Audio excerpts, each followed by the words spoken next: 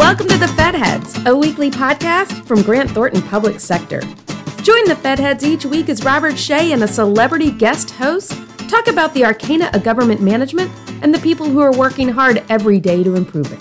This is the 197th episode of Fed Heads, and while I'm sad not to be recording today with my good long-lost friend Francis Rose, it's win-win, because I get to do it with my dear friend, the doyen of TBM here at Grant Thornton, Kelly Morrison. Kelly, thanks for doing this. I'm always excited to spend time with you and happy to be here. Oh. Francis did reach out to me to make sure to remind you that he is not your lost friend. You two are still friends. Oh, good. It's so true. It's so true. We're all friends. I love Francis. I wish him many happy returns, and hopefully the bitterness will subside over time. But it's true. I've won the lottery by having you guest host in his place.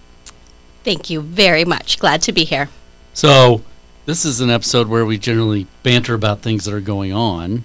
Is there a particular topic of interest to you? I want to know about your vacation last week. Happy 30th anniversary to you and your wife. Thank you very much. Thank you very much. Kelly's mentioning the trip I took to Turks and Caicos with the lovely and talented Eva Cahalan Shea, and we had a wonderful time. Nothing to complain about. I tell you, it did test my patience getting in and out of the country. You got to get late PCR tests that you're suspenseful about whether or not you're going to get them back in time before you can leave, and the same coming back. But other than that, it was lovely. Thank you for asking. And was it difficult for you as well being on the beach and having the lovely, glorious weather that you had while we were experiencing some spring snow? No, the Schadenfreude made it especially good, actually, because I knew what y'all were suffering while I was having a few throwdowns beachside. Well, I'm glad you had a good time, and congratulations on 30 years. Thank you. You're so nice. But we have to talk about something relevant to our Fed Head community. Totally agree. One of the things that came out the last couple of weeks that I geek out about is the GAO strategic plan. The Government Performance and Results Act requires agencies to publish periodic strategic plans, long-term goals. The law requires the government to do the same, a government-wide plan, but they don't do that. Our friends at OMB decided to ignore that requirement. But GAO does, and though it's not really a government-wide strategic plan, it does project its own goals, but also some trends affecting government, society. It's a forecast of things they're going to work on. I really do think it's a great tool that agencies, anybody's paying attention to government, can use to see what's going to be impacting government operations over the next several years. Well, since I stalk you on LinkedIn, I do know that you're quite excited about this. And when you posted it, well, you say you like to geek out, I do as well. So I read the documents and would love to talk about them. Awesome. My God, this is going to work out great.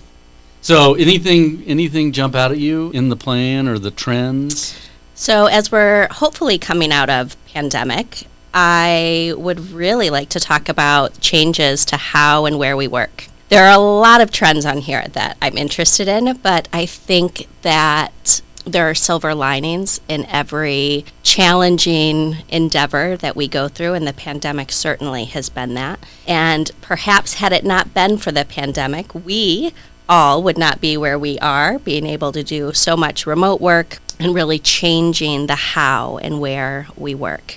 It accelerated so much, and even as I look at schools across the country and various industries, the way in which we worked and where we work has been disrupted, and I think that that's a positive change, and as we move forward, we are going to continue to figure out how to best embrace those changes. I will know we're doing this in person. Today we are. We've seen each other maybe 5 times over the last 2 years in person, plenty more meetings remotely, and it's great to be together again. I like being together. Yeah. So, but how you strike that balance, sort of sustain some of the productivity gains of remoteness while making sure that we are still physically connected is going to be a challenge, especially for government, which has a really hard time adapting to different situations. They adapted pretty quickly because they had to a remote environment. Managing hybrid is going to be an ongoing challenge. You're absolutely right. And I think one of the biggest challenges with hybrid is inclusivity and accessibility. So it's great that we are in person. And recently I was hosting a happy hour and really wanted to do it in person, but realized that the group that I am bringing together, some of them are not local. And they've been able to participate because things have been virtual for so long. And so as we move forward with hybrid, how do we take advantage of being able to get back together where it makes sense, but also being able to make things just as accessible to those that are choosing not to be in person or geographically, schedule-wise, whatever, are unable to be. Yeah. One of the trends that jumped out at me, GAO called out, was fiscal sustainability and debt. GAO has long sort of called this out as a major challenge to the government. The amount we've spent on the pandemic, the recent omnibus have driven up the deficit and debt. We also are seeing interest rates creep up, and one of the major components of our annual budget is the amount we spend to finance our enormous debt, and that's going to go up. It's going to have zero benefits for the American public. I'll be interested to see when we get some fiscal austerity return to government. If Republicans get at least majority of one house in the Congress, I do think it's going to tamp down spending to some extent, but I'll be interested to see just how that pans out and when we'll see some spending restraint, debt reduction, return to government. Yeah, I absolutely agree with you. It'll be very interesting to see. And one of the things that I noticed in the president's budget fact sheet that was posted last week is reduction in debt that took place this past year. Yeah, I'm not sure it's legitimate for the Biden administration to take credit for reduction in spending from pandemic levels, but I guess the numbers are the numbers. The roulette wheel fell on when he was submitting his most recent budget, so he gets to claim credit for that. Good message. So what other trends on the list jumped out at you as worth mentioning? Security implications for an increasingly digital world. Of course you'd pick that one. Well, hopefully it is an increasingly digital world if we're all doing our jobs right.